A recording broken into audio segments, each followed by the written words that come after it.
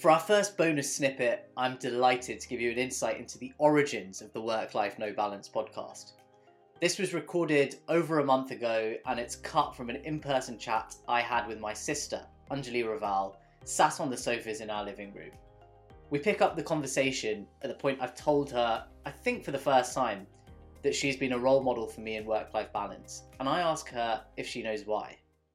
I think it's probably to do with my boundary setting in the context of work and my ideas around priorities and prioritization and what for me is important is absolutely, I want to be great at my job, without a doubt. I think we're all conscientious enough to want to do that.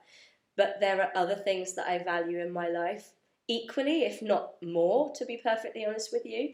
And I think I have. It's not perfect. It's absolutely not. And I'm not a believer in you can have it all. Certainly not all at the same time.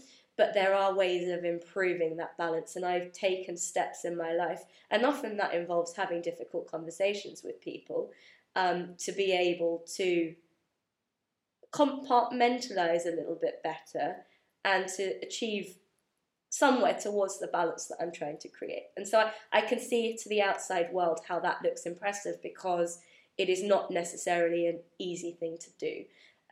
But the conversation, again, I've had with people who sort of say, how do you do it? And I say, actually, you've got to be very upfront from day one. There's no point being one way.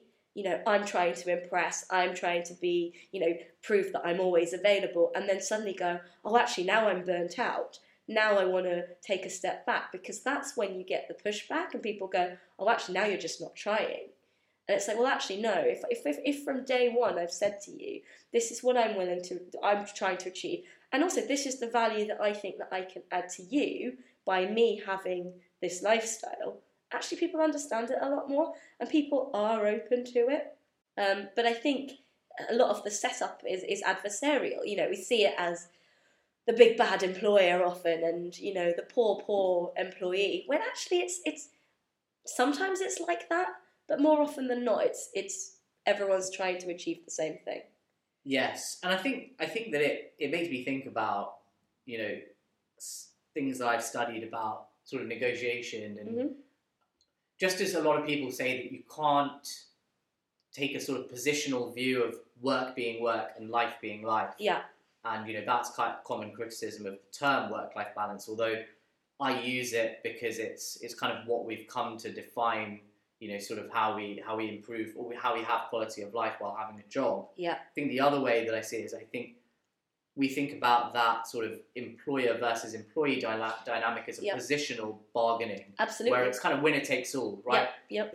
The employer gets you to believe in their hustle culture and indoctrinates you in how much you love your job, and so you will give up everything to have an impact. Or it's a quiet quitter who's like the antithesis of that and says, my contract says 5 p.m, thank you very much, I'm out. And I think that if we take more of a sort of principled bargaining approach of as you say, of a win-win scenario, and I think that I am very optimistic and I believe that is achievable. And that you can and should be able to have that kind of difficult conversation where it leads to an outcome that you're both happy with.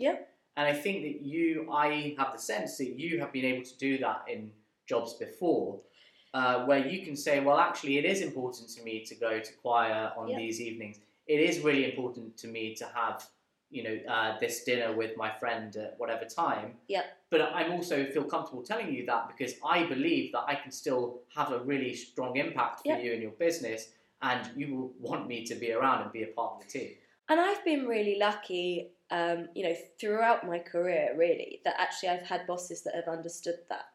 And that's not always the case. But even then, they were sometimes difficult conversations. But it's what I said about actually setting expectations at the beginning. I mean, I think even at interview stage, quite frankly, I know people want to put their best face forward, everyone's competing for a job that they really want. But I actually think there is value in being upfront and honest about what your life looks like, what you're trying to achieve, what your expectations are of your employer as well. It isn't just particularly in a market where actually, in a lot of industries, it's actually quite employee friendly, right? Right now, it's applicant friendly. This is your opportunity to say, well, this is what I need. I mean, I had a fairly recent experience of this because I'm in a relatively new job. I started in August. I had to go through all the interview process, etc.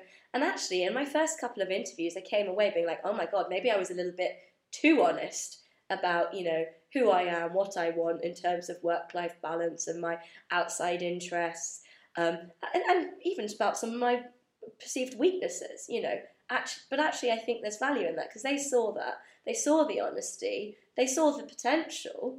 They saw the value in the things that I was doing or that I do, and they understood that.